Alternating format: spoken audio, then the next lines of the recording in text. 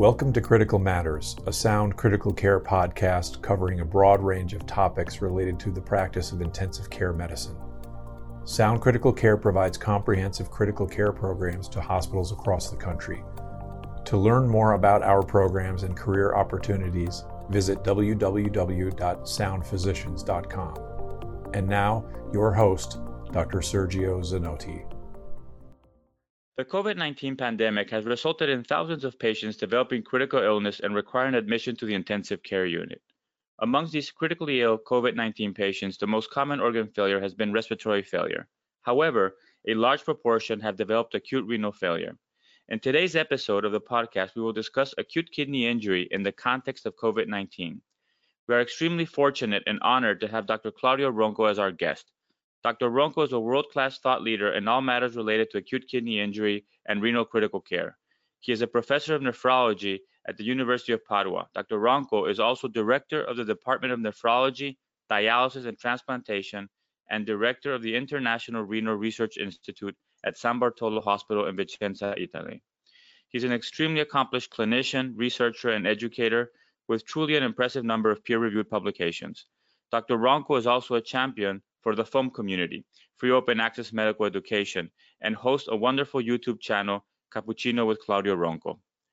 Claudio, welcome to Critical Matters. Hello, how are you, everyone? So I think that as we dive into the topic of acute kidney injury and COVID-19, I thought that maybe a good starting point would be just to talk a little bit about acute kidney injury in critical ill patients outside of the context of COVID-19, and maybe start by definitions of AKI, which I think have been something that you have been championing and working diligently around the world for many years now. Well, yes, I think, first of all, you cannot cure what you don't know, and you don't know what you cannot define. So definition is extremely important. We have learned that depending on definition, the incidence of AKI may be very different, and therefore we need a definition which take us to a different dimension and help us in terms of possibility to use definition in clinical practice, to use it for trials, to use it for quality assurance.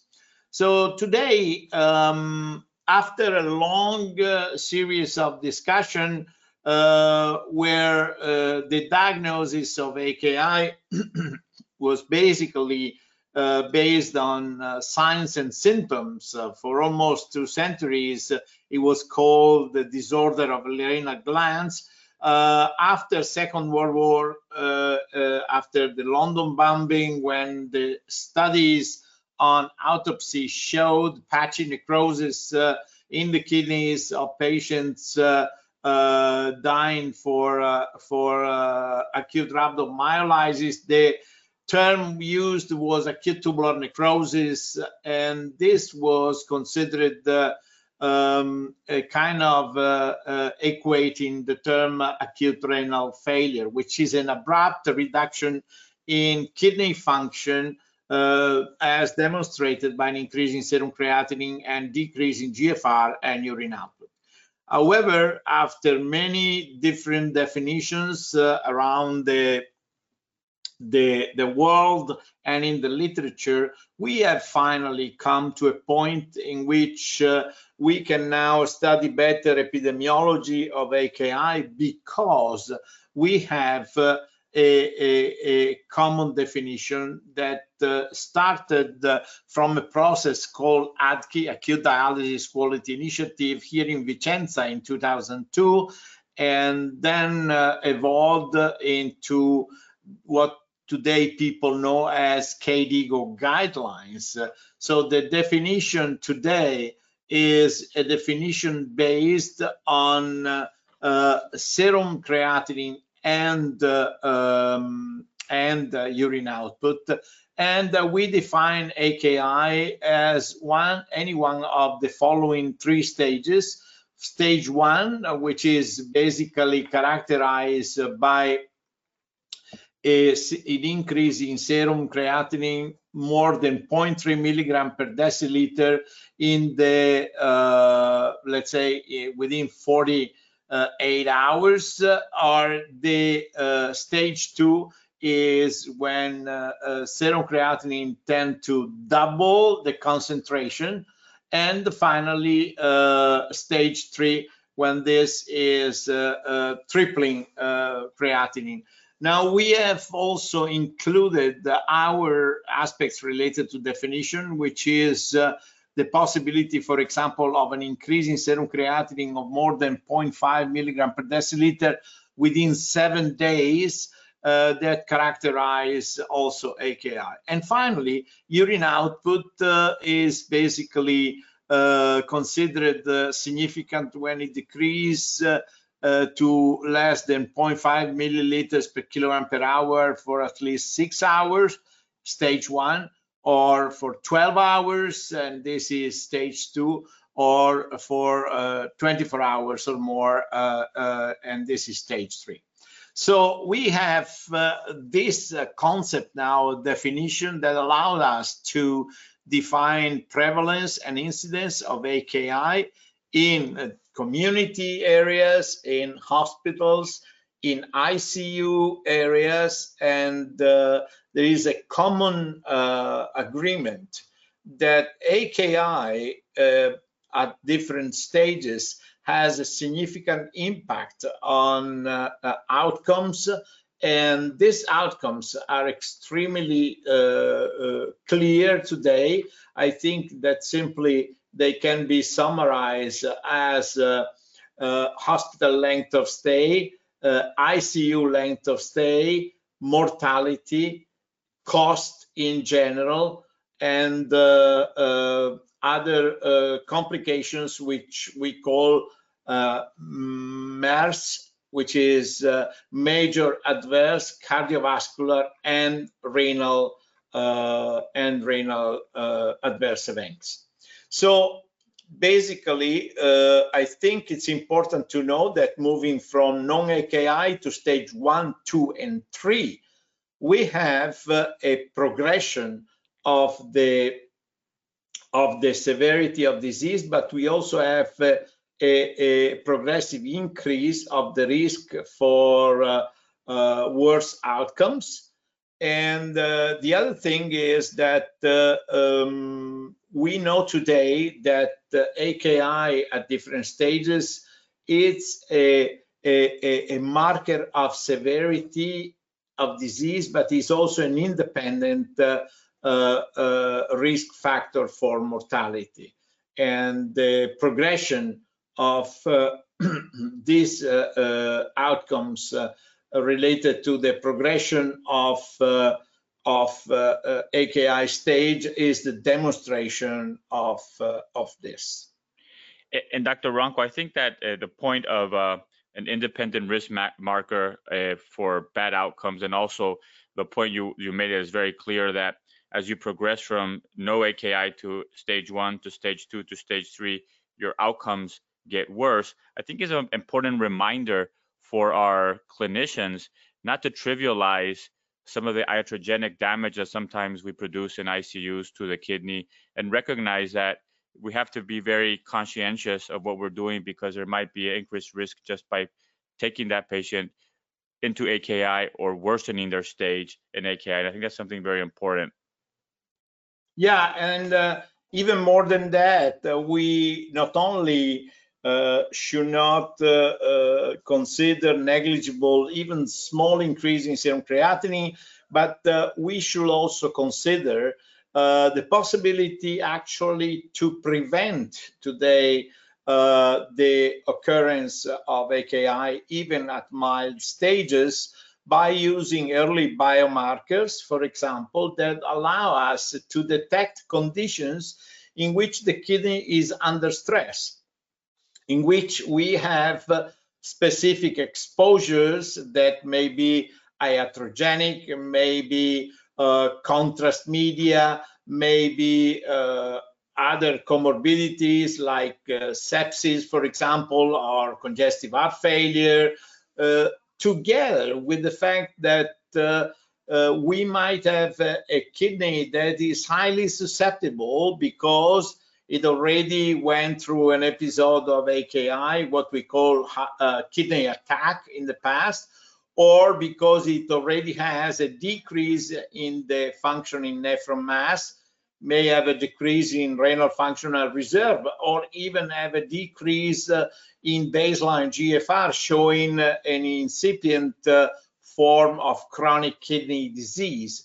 So, and this explains, in fact, why the incidence of AKI is higher in areas like ICUs, like cancer departments, or like cardiac surgery, because most of the patients that are operated are with the high susceptible kidney. They are high-risk patients.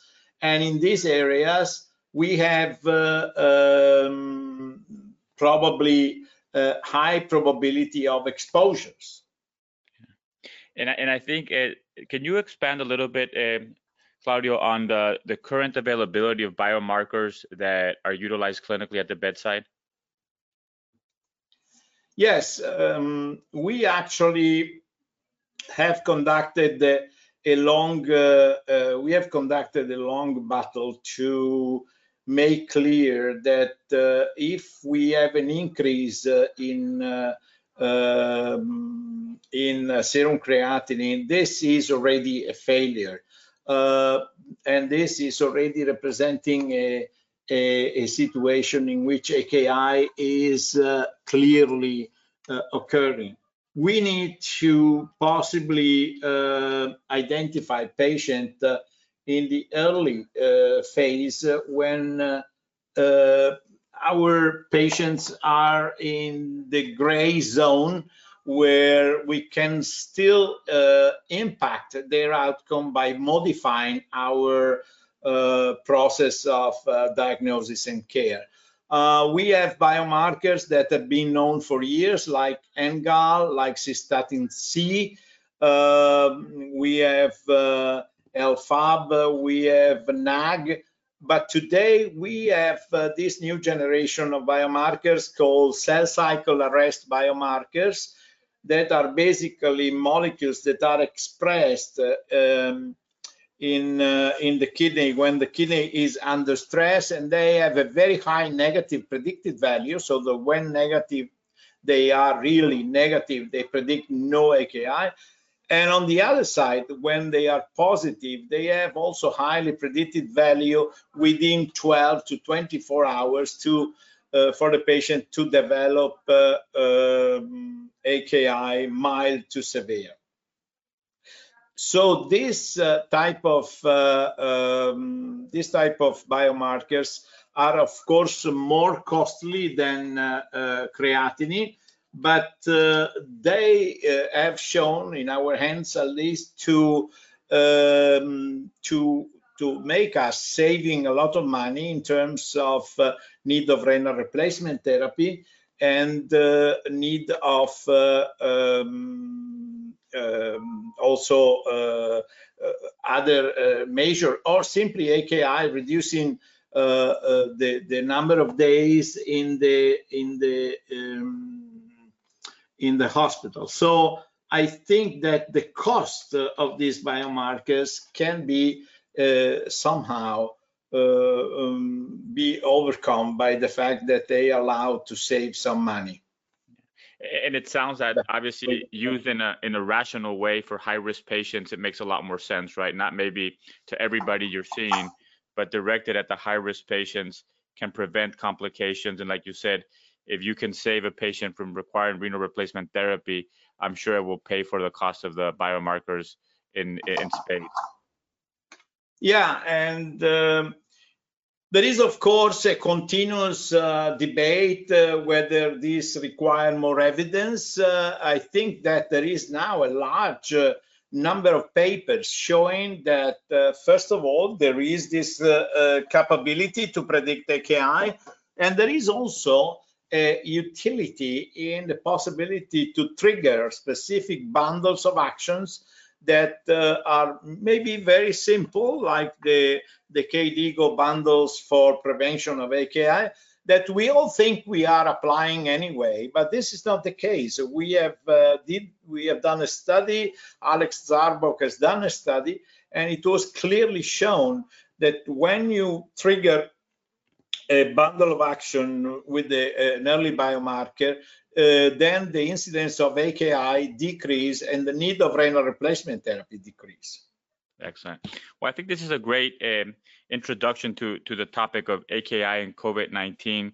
And maybe we could start, Claudio, by just sharing with us. I know that obviously Italy was at the forefront, and now the epicenter has moved to the United States and South America, but tremendous experience has been achieved over the last several months and weeks with this new disease. But maybe start by telling us a little bit about the prevalence of AKI in COVID-19 and what do we know at this point? Well, we are in these days working on a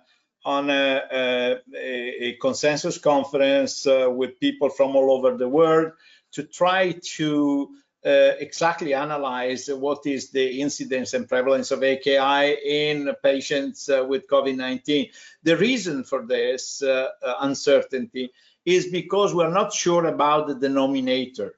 When you speak about the percent of patients developing AKI, some people speak about the entire community, some people speak about hospitalized patients, and the criteria for hospitalization may be different. And some people speak about percent of patients in the ICU. So I think that we can speak for us. We have seen basically something like 10% of the overall patients resulting positive at the swab test being hospitalized, and of these approximately 10-20% entering ICU. In the ICU, we have seen developing AKI in approximately 30 to 40% of the patients, all stages, while approximately 20% have a requirement of renal replacement therapy. So these obviously, with the numbers that we've seen in ICUs of patients, are big numbers in terms of requirement of further support for renal dysfunction as well. I mean, I think that I don't know exactly what happened in Italy, but just from some of our programs in New York City, the need for dialysis machines, the need for dialysis catheters was something that they had never experienced. So clearly not a trivial problem. And in terms of pathophysiology, Claudio, why do patients with COVID-19 develop AKI? Well, I would like first to say that already on February 6, we published in Lancet a paper saying coronavirus epidemic preparing for extracorporeal organ support in intensive care. And we recommended to alert the intensive care units that a tsunami was coming and the need for renal replacement therapy and the demand would have been greater than ever. I'm surprised that in areas like New York, they experienced a shortage of devices and supplies because we, for example, did not do that. This may have to do with the characteristic of the system before the COVID-19. And I think this is very important because it shows whether or not you are prepared for an emergency. And this, in fact, is a situation that should be considered. Absolutely. Now, we have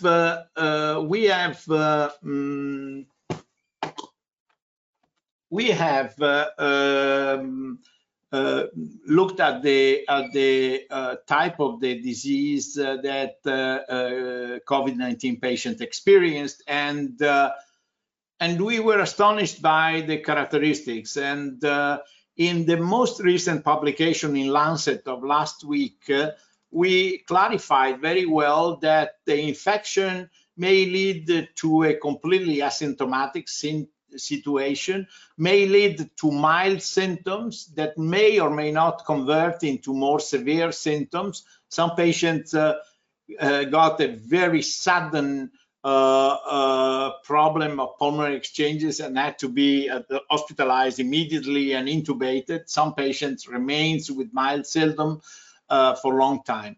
Now, some patients come to the hospital with pneumonia, and these patients have a typical triad. They have pneumonia, they have an hypercoagulability state, and they have a high increase in cytokine production that has been defined as cytokine storm. All these three conditions may lead to progressive endothelial dysfunction, to progressive myocardial dysfunction, to endothelial damage and infarction or microthrombi in the kidney, together with the fact that recently has been identified a possibility that the virus circulates in the blood and reach the kidney, causing endothelial damage, podocyte localization, proximal tubular localization, mitochondrial dysfunction, and finally acute tubular necrosis. And there is one more mechanism that has been invoked, is the fact that some of patients have a gastrointestinal syndrome and they tend to be admitted to the hospital hypovolemic and dehydrated, and this may cause a further chance to develop AKI. Once they have AKI, the increase in fluid retention may cause hypervolemia. On the other hand, the mechanical ventilation and eventually the use of ECMO may cause extra kidney damage. So this implies a vicious circle that actually affects very much kidney and lung function. Endothelial dysfunction provides a syndrome like a capillary leak syndrome, and myocardial dysfunction may cause arterial underfilling or venous congestion, and in this case AKI develops and the patient may actually require renal replacement therapy.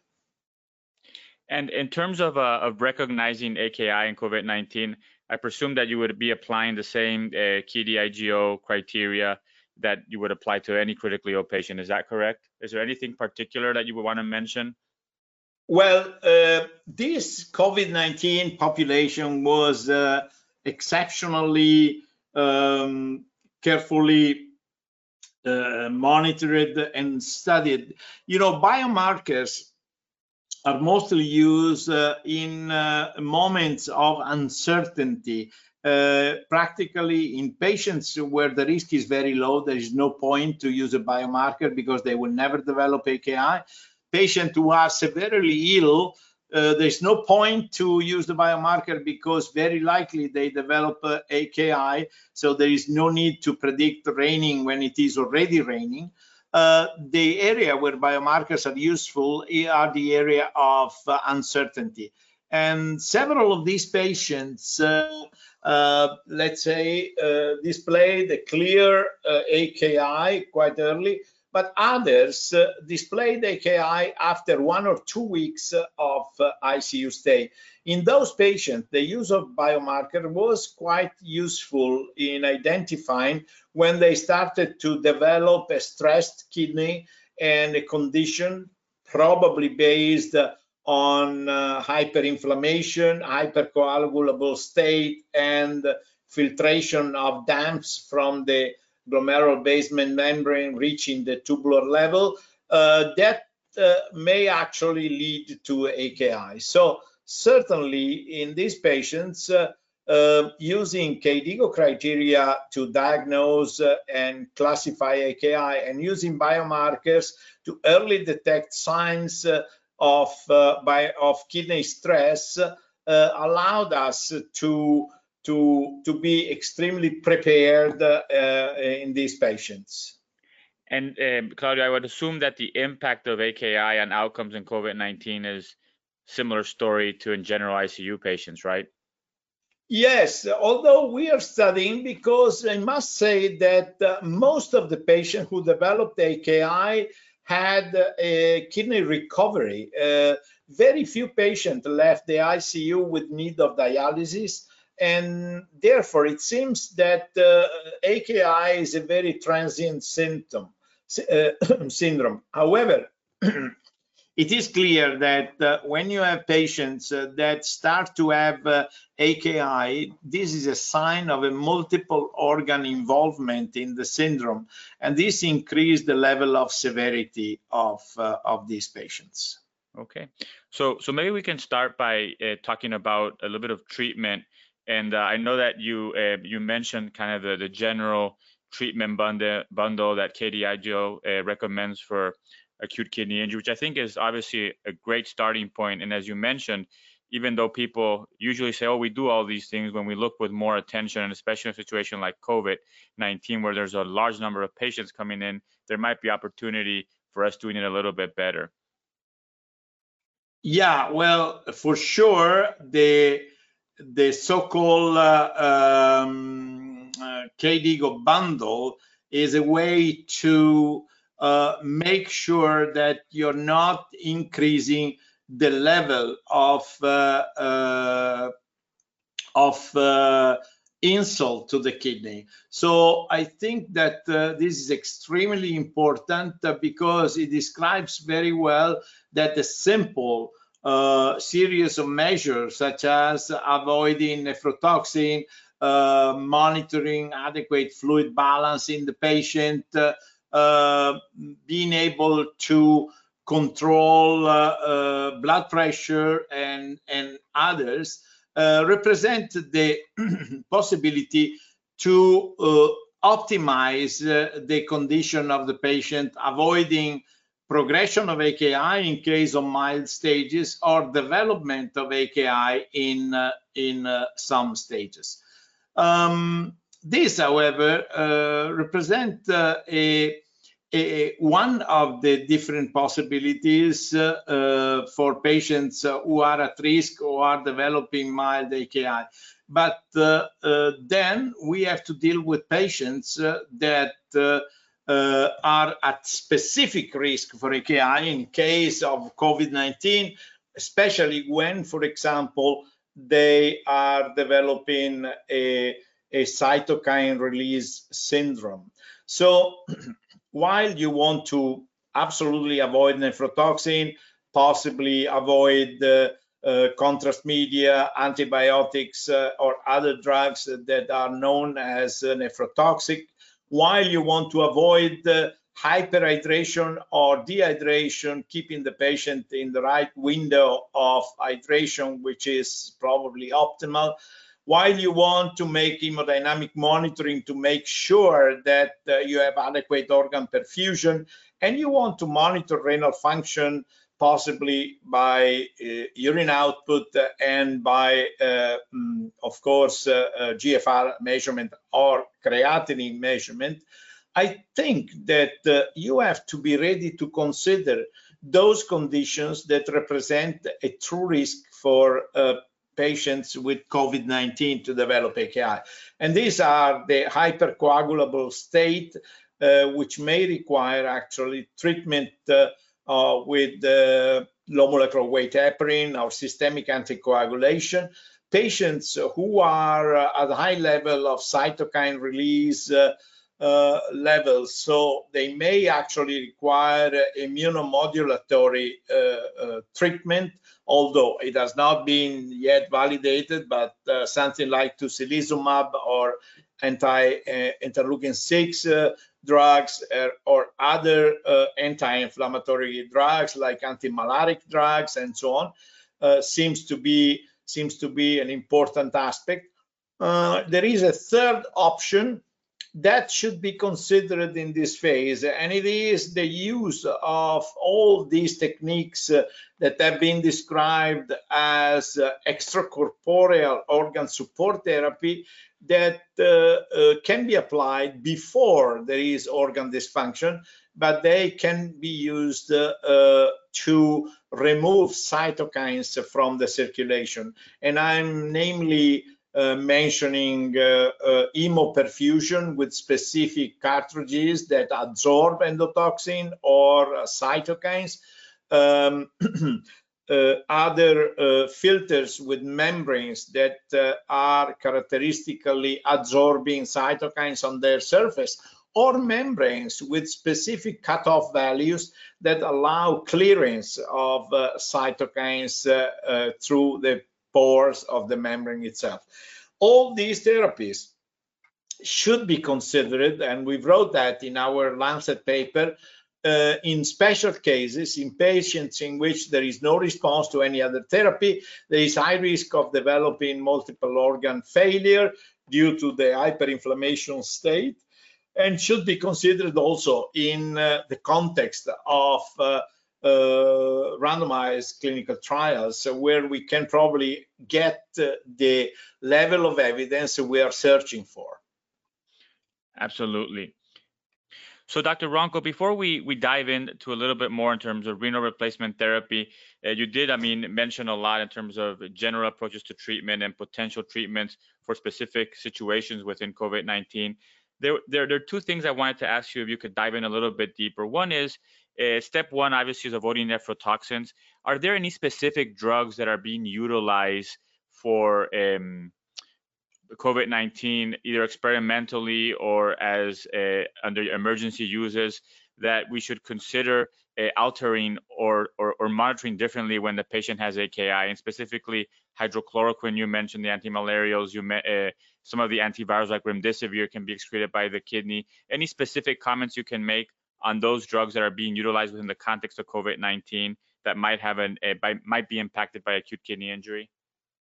Well, you know, drugs in general are a double-edged sword, and we should certainly use when there are indications, but we must be aware, for example, the antimalaric drugs, they have a certain degree of nephrotoxicity. So we must be aware that there is a possibility to induce a damage at the tubular level or at the interstitial level in the kidney. And this should be bear in mind also when we use immunomodulating agents like tocilizumab or others, because these kidneys are particularly susceptible. Absolutely. And the second question I wanted to touch, we did talk about, but I think it's an important point to reemphasize, is fluid management and trying to keep the patients at the adequate intravascular volume obviously is a lot harder than it sounds. But I do believe that a lot of these patients with COVID-19 are usually sick for several days at home, might have GI losses, might have increased losses from insensible losses from fever and increased respiratory rates.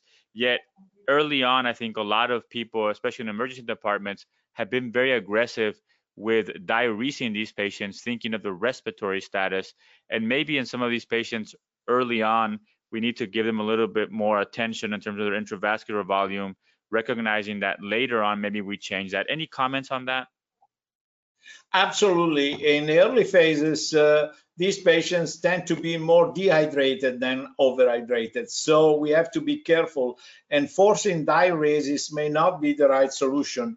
Plus, we know that diuretics do not preserve the kidney from AKI, nor they affect the outcome of AKI.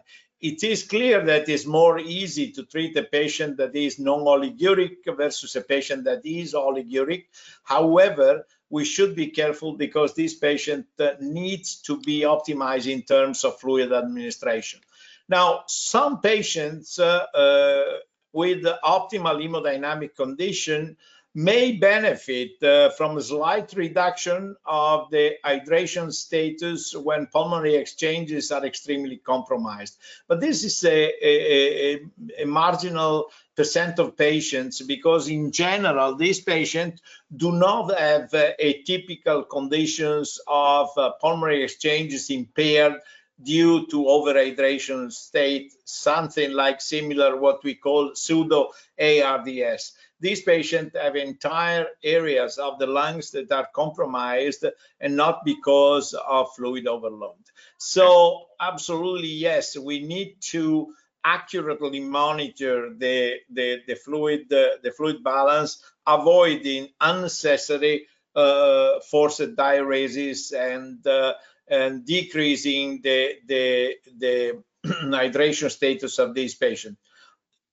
Even more in light of the possibility that in some cases there is a myocardial dysfunction, and this may lead to uncontrollable hypotension or arterial underfilling or decrease in venous return and cardiac output, and therefore leading to decrease in organ perfusion pressure. You had mentioned that up to 20% of patients that are admitted to the ICU with COVID-19 might require renal replacement therapy. So I thought that maybe we could talk a little bit about renal replacement therapy and COVID, and maybe start by indications for renal replacement therapy in COVID-19. Yeah, interestingly enough, in many of the patients, the main indication was oliguria. I think that these patients did not present with a very high hypercatabolic state or hyperkalemia and so on. So probably fluid management was one of the most important indication. Some of these patients, however, have developed superimposed septic syndromes or have superimposed rhabdomyolysis, and they may require renal replacement therapy due to oliguria secondary to these conditions. In these cases, however, we have at the end tried to treat the patient a little bit in the early stages, knowing that it was probably helpful to restore a certain level of homeostasis in terms of electrolytes, acid base, and also uremic toxin removal. And I was going to ask you about timing, which I know timing of RRT in critically ill patients is still a topic that has been much debated in the field of renal critical care. But clearly, I mean, what you're sharing with us is that in these COVID-19 patients, you would rather initiate RRT earlier than later, considering everything that you mentioned. Yeah, well, we are early starters in general. The reason for this is that we do not consider RRT as a major risk or hazard for the patient. So we prefer to start earlier and in case interrupt if no need shows later on. It is true, however, that these patients need a placement of a catheter, and this catheter has to be a specific catheter because since there is this hypercoagulable state, we want to have extracorporeal blood flow as high as possible in the range of 200 to 250 milliliters per minute. In some cases, these treatments are combined with ECMO, but in general, we prefer in any case to use a separate vascular access, so the patient requires a dialysis catheter access. This is very important in terms of placement and also in terms of anchoring the catheter. Most of them are in the jugular vein because these patients may require prone positioning, and proning the patient represents a maneuver that may actually displace the catheter.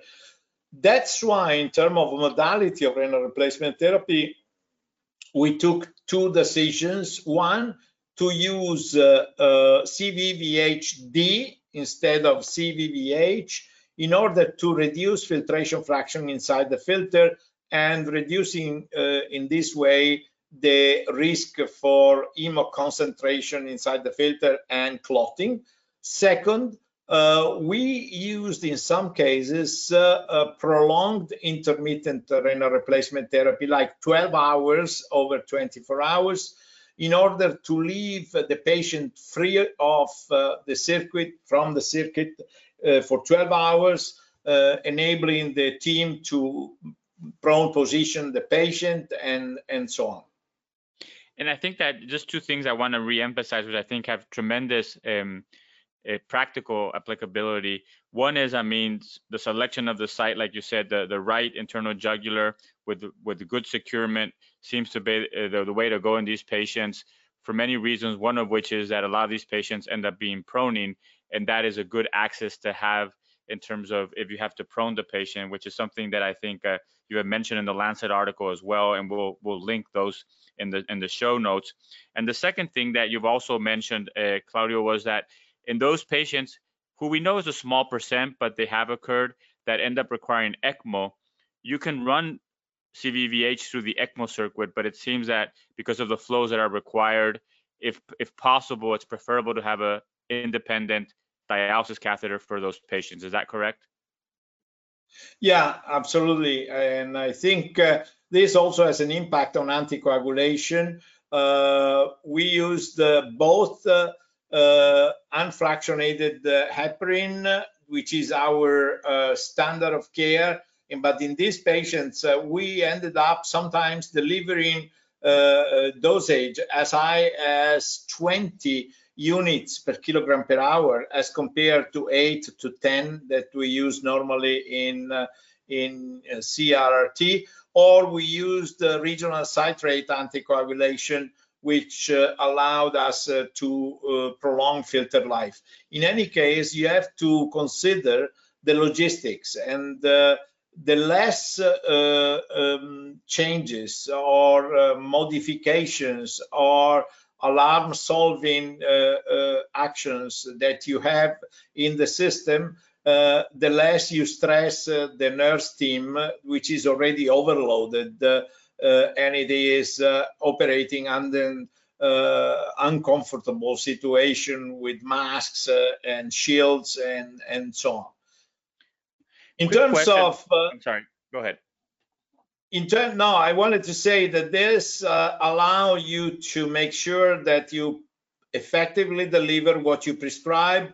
We normally prescribe a dose in the range of 30 milliliters per kilogram per hour, and we find that this is putting us on a safe situation when we even have a little bit of downtime. Of course, if you do prolonged intermittent renal replacement therapy, you want to aim for a little bit higher dose for instantaneous clearance, because you know that you're only operating for 12 hours. It is, however, important that you schedule specific monitoring of treatment delivery, so that you make sure that you're not under-dialyzing the patient. Absolutely. And I think that you mentioned the importance of anticoagulation, which obviously goes beyond just patients on renal replacement therapy with COVID-19. It's been a topic of great interest. But I have a specific question. So you would use low molecular weight heparin, unfractionated heparin, all at systemic doses. When you used regional citrate anticoagulation, does that produce any systemic anticoagulation, or only at the level of the cartridge? Normally, this operates only a level of the cartridge. The very same term regional means that this is the aiming. In general, also unfractionated heparin should tend to create anticoagulation inside the filter with minimal systemic effects. But this patient may actually require systemic effect. So in some patients, the use of heparin was exceedingly high compared to the standard. For regional citrate anticoagulation, I think we only took care in this case of the circuit, and we left to the intensivist the possibility to decide whether other forms of anticoagulation should be delivered to the patient. Yeah, and I think it's an important point, because, like you said, its goal is to preserve the cartridge and avoid clotting of the cartridge. But these patients, in many cases, based on the decision of the team and other factors, might require systemic anticoagulation on top of that, which I think is something that we're still learning, but has become very important in a lot of these patients. Mm-hmm. Are there any other delivery or practical aspects that you have found interesting as it relates specifically to COVID-19? Well, the interesting thing is that in a few days, in blood purification should come out a expert recommendation paper where we try to summarize all possible recommendations for the use of blood purification techniques in COVID-19 patients. So follow the blood purification journal. It should come out online very, very soon. I'm talking about days, and I think this will be a very important tool on the pocket of the people who operate at the bedside, especially because this is a cooperative work of more than 20 experts around the world. So I think it would be extremely helpful. Excellent. And as we close on the COVID-19 topic, one thing that you did mention that I think is positive with all the negative news that people have been sharing through the last several months is that a lot of the patients with COVID-19 who survive and required renal replacement therapy seem to have renal recovery. Can you comment a little bit more on that, Dr. Ronco? Well, some of these patients we're still monitoring to see if there are any further effects. It seems not.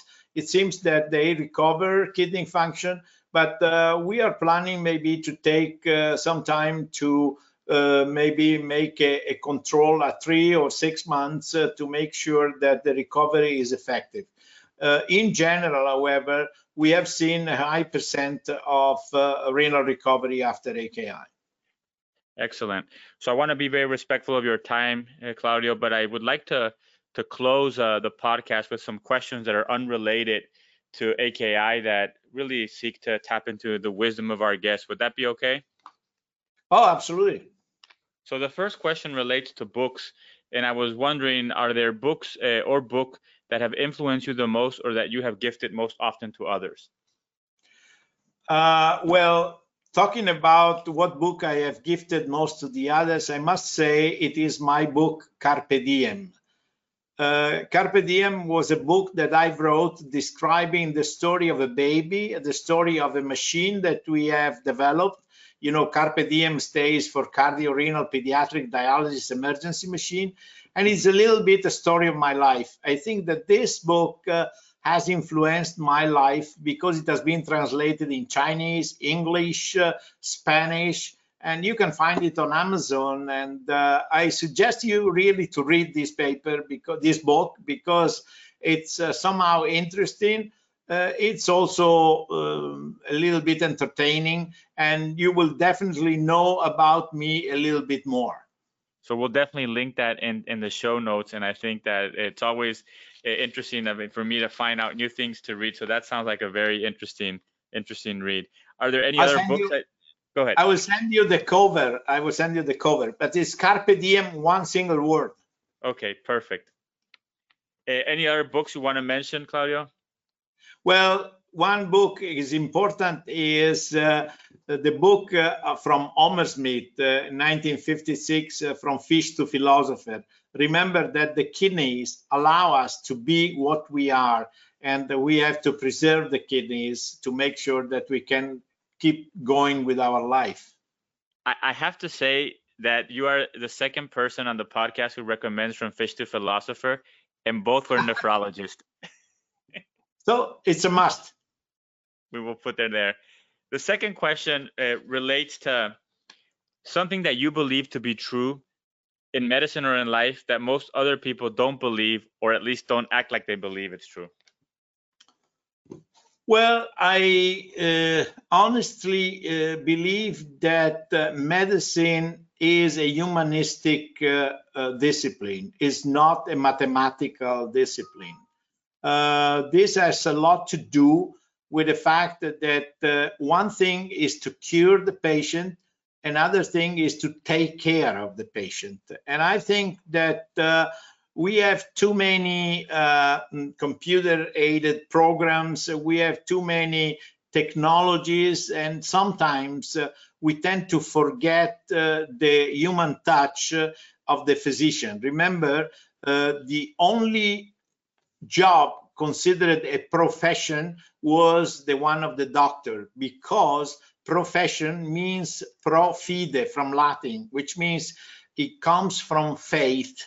and it seems to be a job that is more a mission than a job. And therefore, I think we should take care of patients in a kind of holistic way, not just because of kidney dysfunction, because of high cytokines or other things. Especially in the area of COVID-19, when patients were isolated from their dears and from relatives, they relied on our eyes, on our human touch, and I think this was of great help for them. And I think it's a very important point, and like you said, I think has been highlighted exponentially with COVID-19. You could almost imagine if you were to have a utopic nightmare many decades ago, you might wake up to being an ICU patient with COVID-19, where everybody around you is either a machine or surrounded by masked helmets, gowns, and really there's almost no personal connection. So I think it's something that's very important for us to remember at the bedside. And the last question, Claudio, is what would you want every intensivist listening to this podcast to know? It could be a quote or a fact to close the podcast. Well, my message could be, which has been more or less the mission of my life, the patient with the critical illness is a complicated patient. He may need really a cooperative effort. So if we consider our team of doctors like an orchestra, to play a symphony, you need an orchestra, and a symphony is very complex. Now, to play a melody, you need just only one instrument. So we can only play one instrument at a time, but we must be on the same key.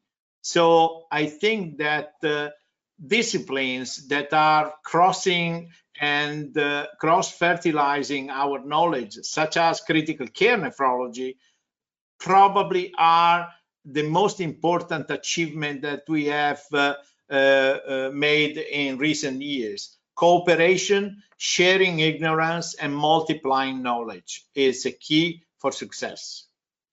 And I think that's a perfect place to stop. Claudio, I want to thank you so much for your time and being so generous with your expertise. I look forward to seeing you again in person soon, but also hopefully having you back on the podcast. Thank you very much. Thank you for listening to Critical Matters, a Sound Critical Care podcast. Make sure to subscribe to Critical Matters on Apple or Google Podcasts and share with your network. Sound Critical Care is transforming the way critical care is provided in hospitals across the country. To learn more, visit www.soundphysicians.com.